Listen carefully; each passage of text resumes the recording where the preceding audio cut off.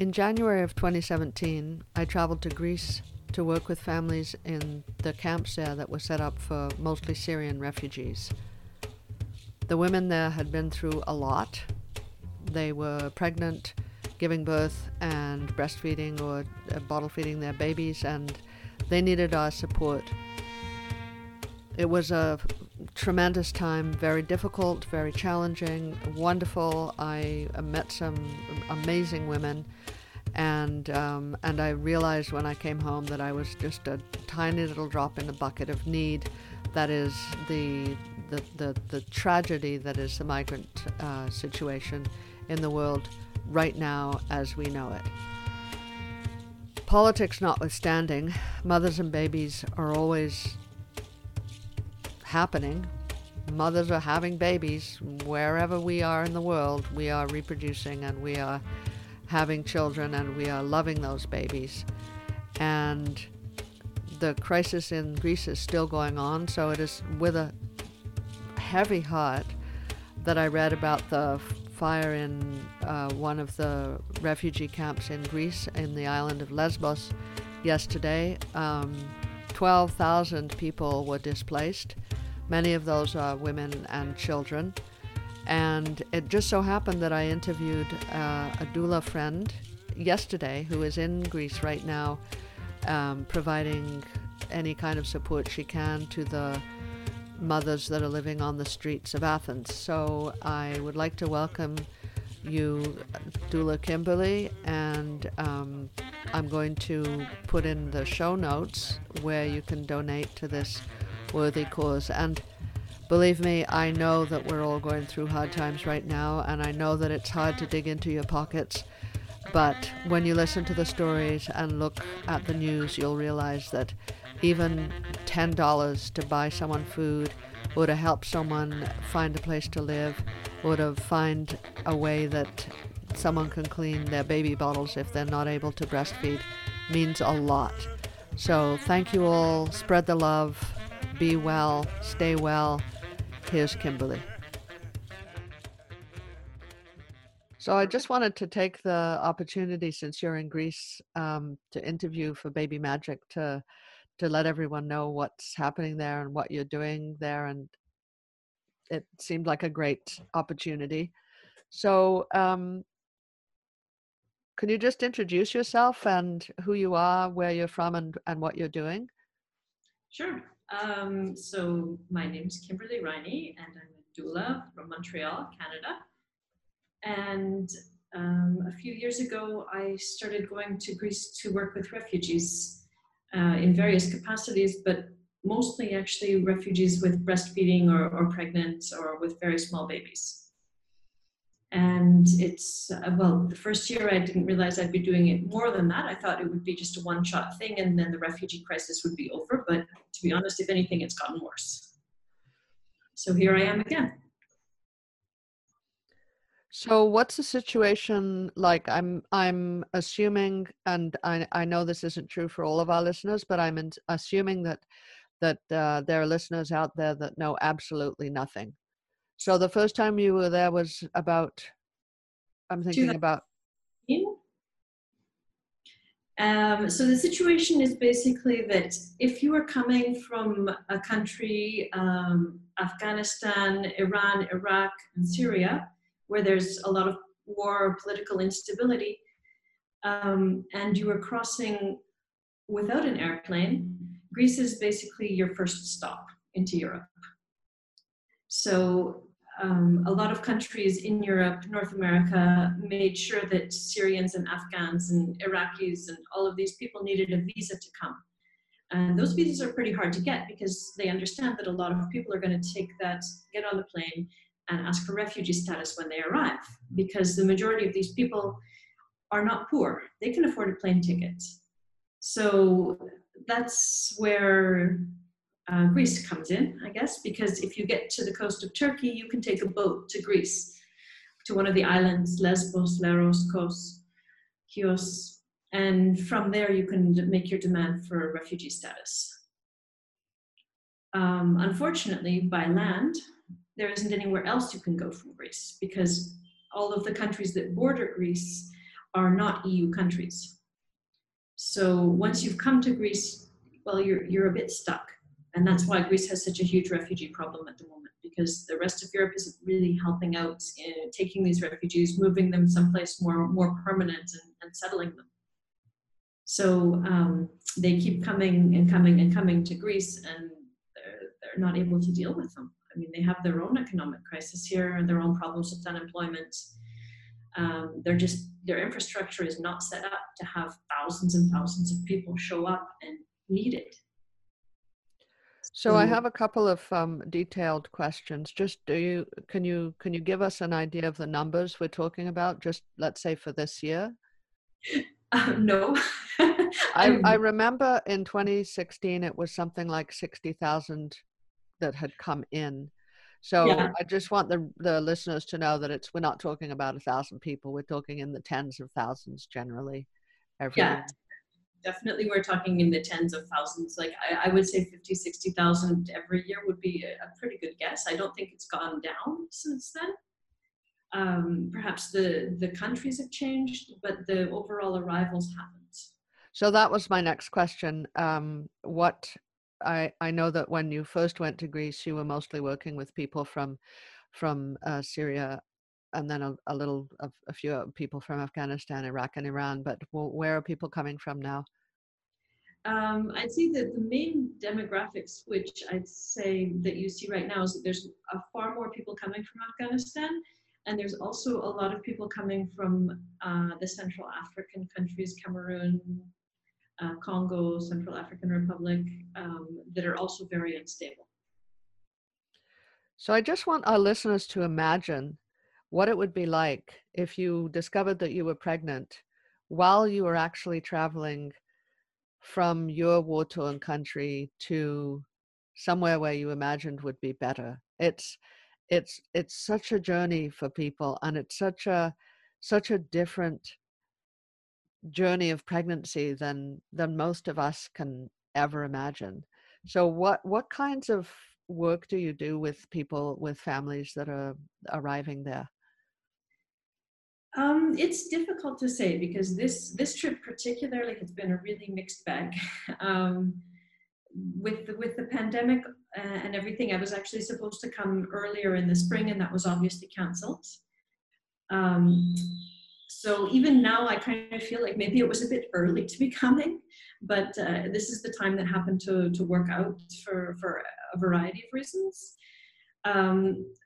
Greece is way far ahead of Canada in terms of deconfinements. So things are basically, the only difference is that people are kind of trying to wear masks inside. That's really the only difference. Social distancing isn't really happening. You know, it's a Mediterranean country. Everyone's quite close. Everyone has maybe a little less personal space than we do in Canada.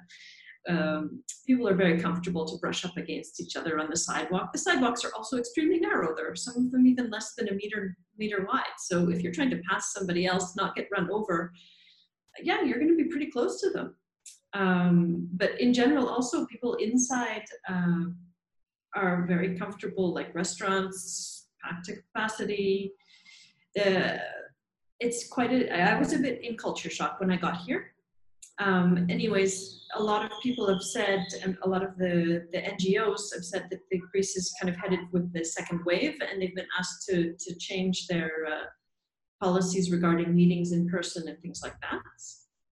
So a lot of the things that I had originally thought I would be doing got cancelled, and some of those I was actually quite disappointed by. There was supposed to be some peer counseling. So that's something actually new, because, for example, take somebody like me. I've got a family and kids at home.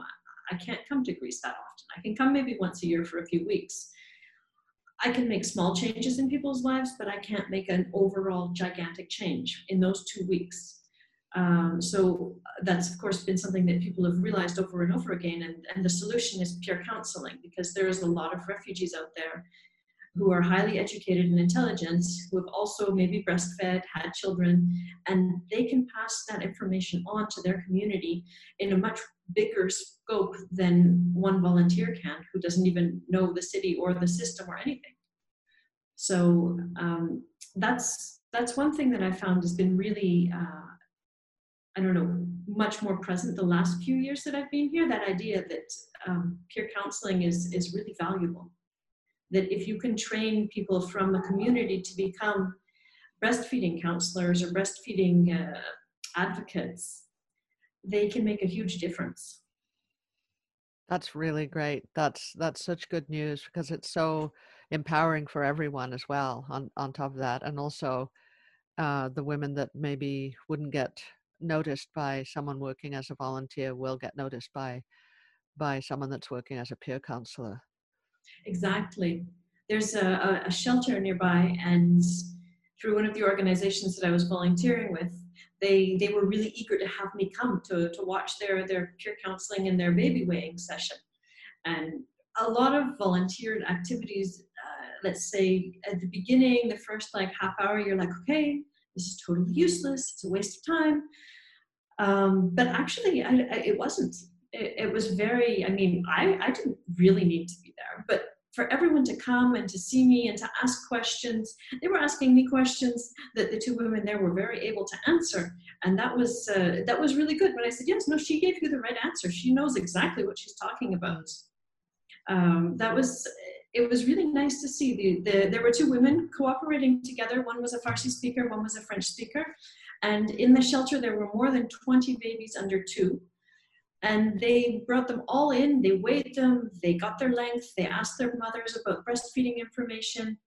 It was really nice to see. It was really nice to be there. And it was also nice to see that, for example, the women who were having more problems and the breastfeeding counselors weren't quite sure how to refer them, they could be referred on to other people and other organizations as well.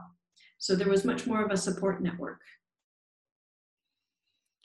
So one of the questions that I've been thinking about and have been thinking about for 20 years, it's not a new question in my mind, and especially now, though, I think it's coming to the forefront now that the world seems like there are so many problems in so many places.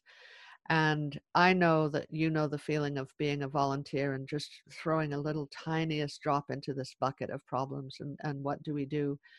Why did you choose Greece? Well, no particularly good reason. Let's put it that way. My partner is Israeli, and we usually go to visit his family once a year. And Greece is kind of technically on the way.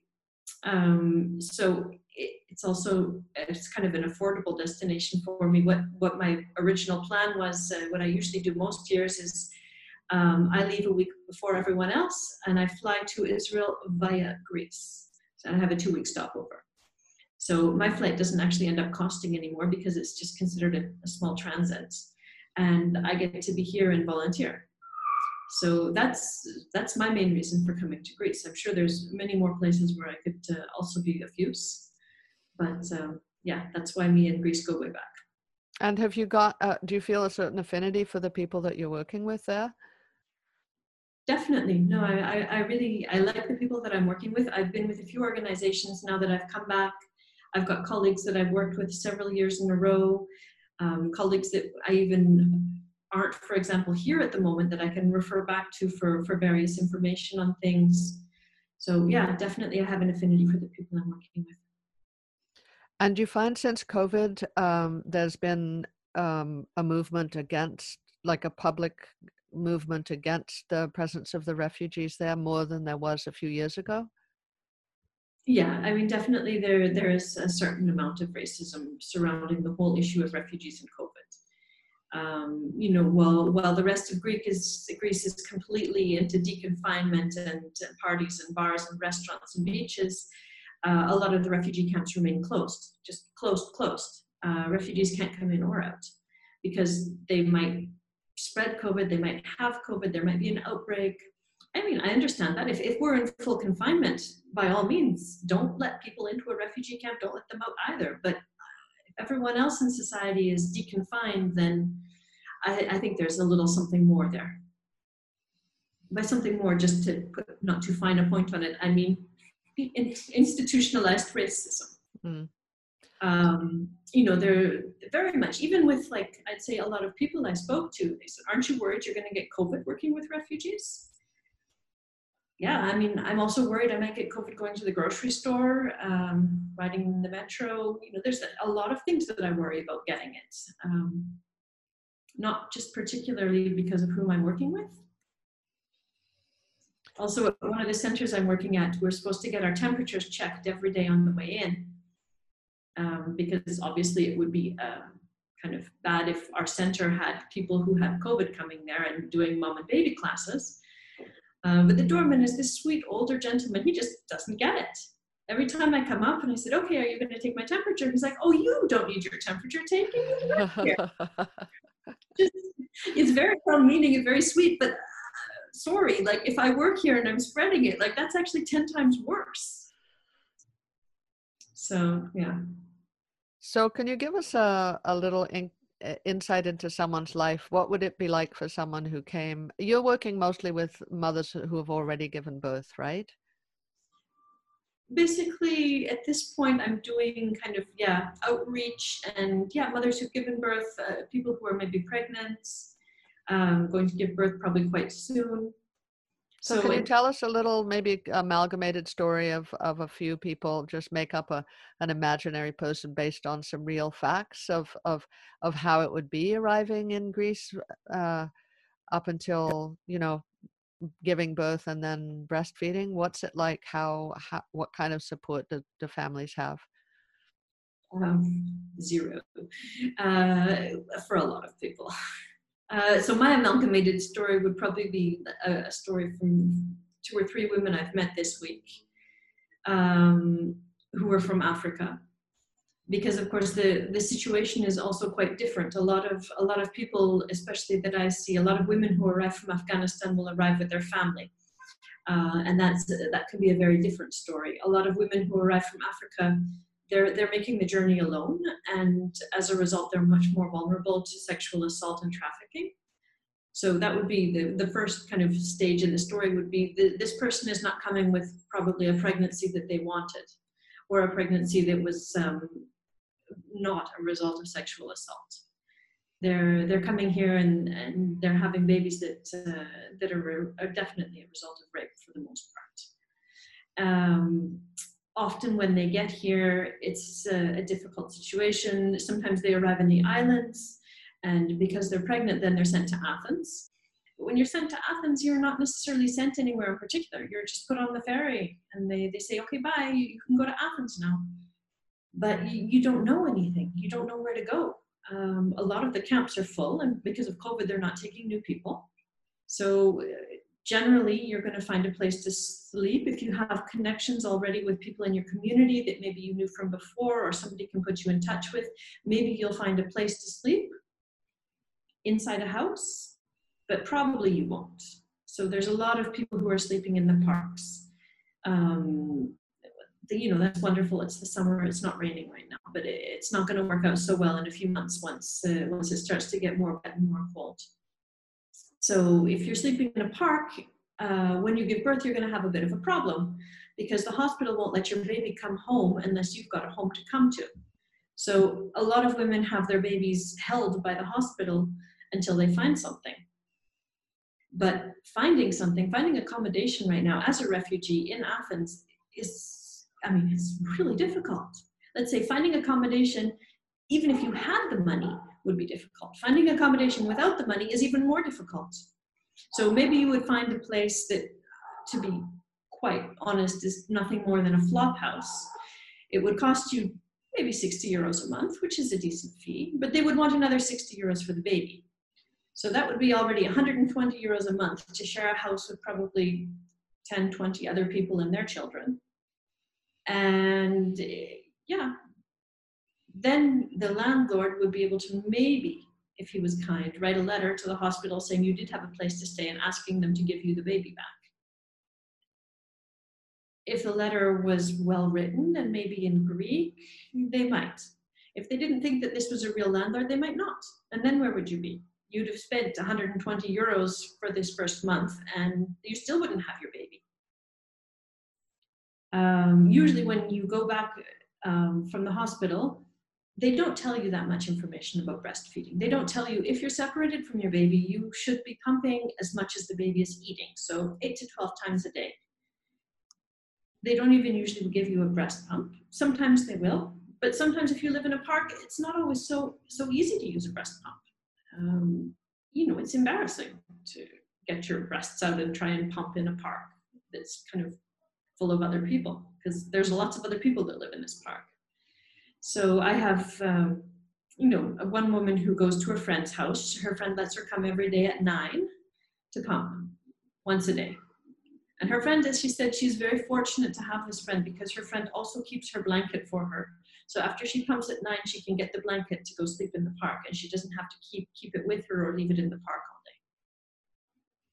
all day. What else? I think you've given us a pretty good idea. Pretty good idea, yeah. Yes. It's easy. It puts things in perspective, definitely. Yeah. I think my next question, I'll just keep it short, is if anyone out there wants to help in any way, shape, or form, how can we help? I would say, look, if you have a specific area of interest, it's good to look into the small NGOs that are working there. The big NGOs, in my opinion, have proven time and time again that they spend more money on administration than they do helping people. But if you're particularly interested in moms and babies, the 3 organizations so far that I've been working with are Amortel, so Amortel Greece, Cribs International, and Cheering, which is a breastfeeding organization. I also very much support Doctors Without Borders, so MSF. They do really amazing work. There's a lot of organizations out there, but generally I would say it's probably not the bigger ones. I'm going to put those details on the show notes, so if anyone does want to donate, they can. Wonderful. Anything else that you'd like to say, Kimberly? Just as a final thing. I'm really grateful for what you're doing over there. Thank you. I wish I could be here longer and do more of it. That's all I can say. It's sometimes I feel like it's every day, every time before I go, I think, oh, am I even going to have anything to do when I get there? And every time before I come back, I think there's never going to be enough time to finish everything. I feel this time I've been much more independent. I've been in touch with people who aren't part of the organizations that I work with.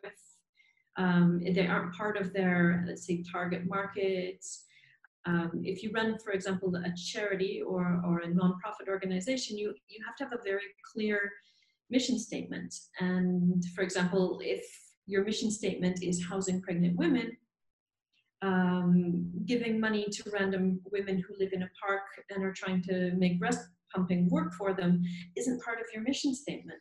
And so that, in that respect, I've done a lot more independent work, helping people and meeting people who kind of fall through the cracks in a lot of the other organizations.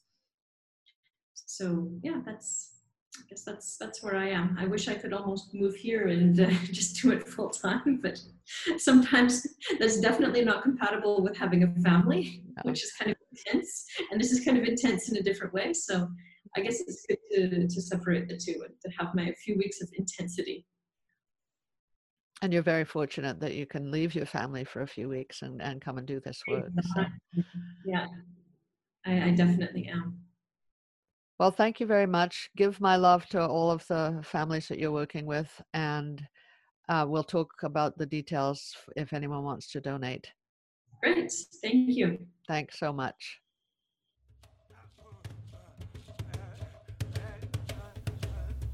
Thank you all for listening. Here are the details if you want to donate. Amortel works with mostly breastfeeding mothers, bottle feeding mothers, providing diapers information and midwifery care. It's greece.amortel.org. Doctors Without Borders is always a useful organization.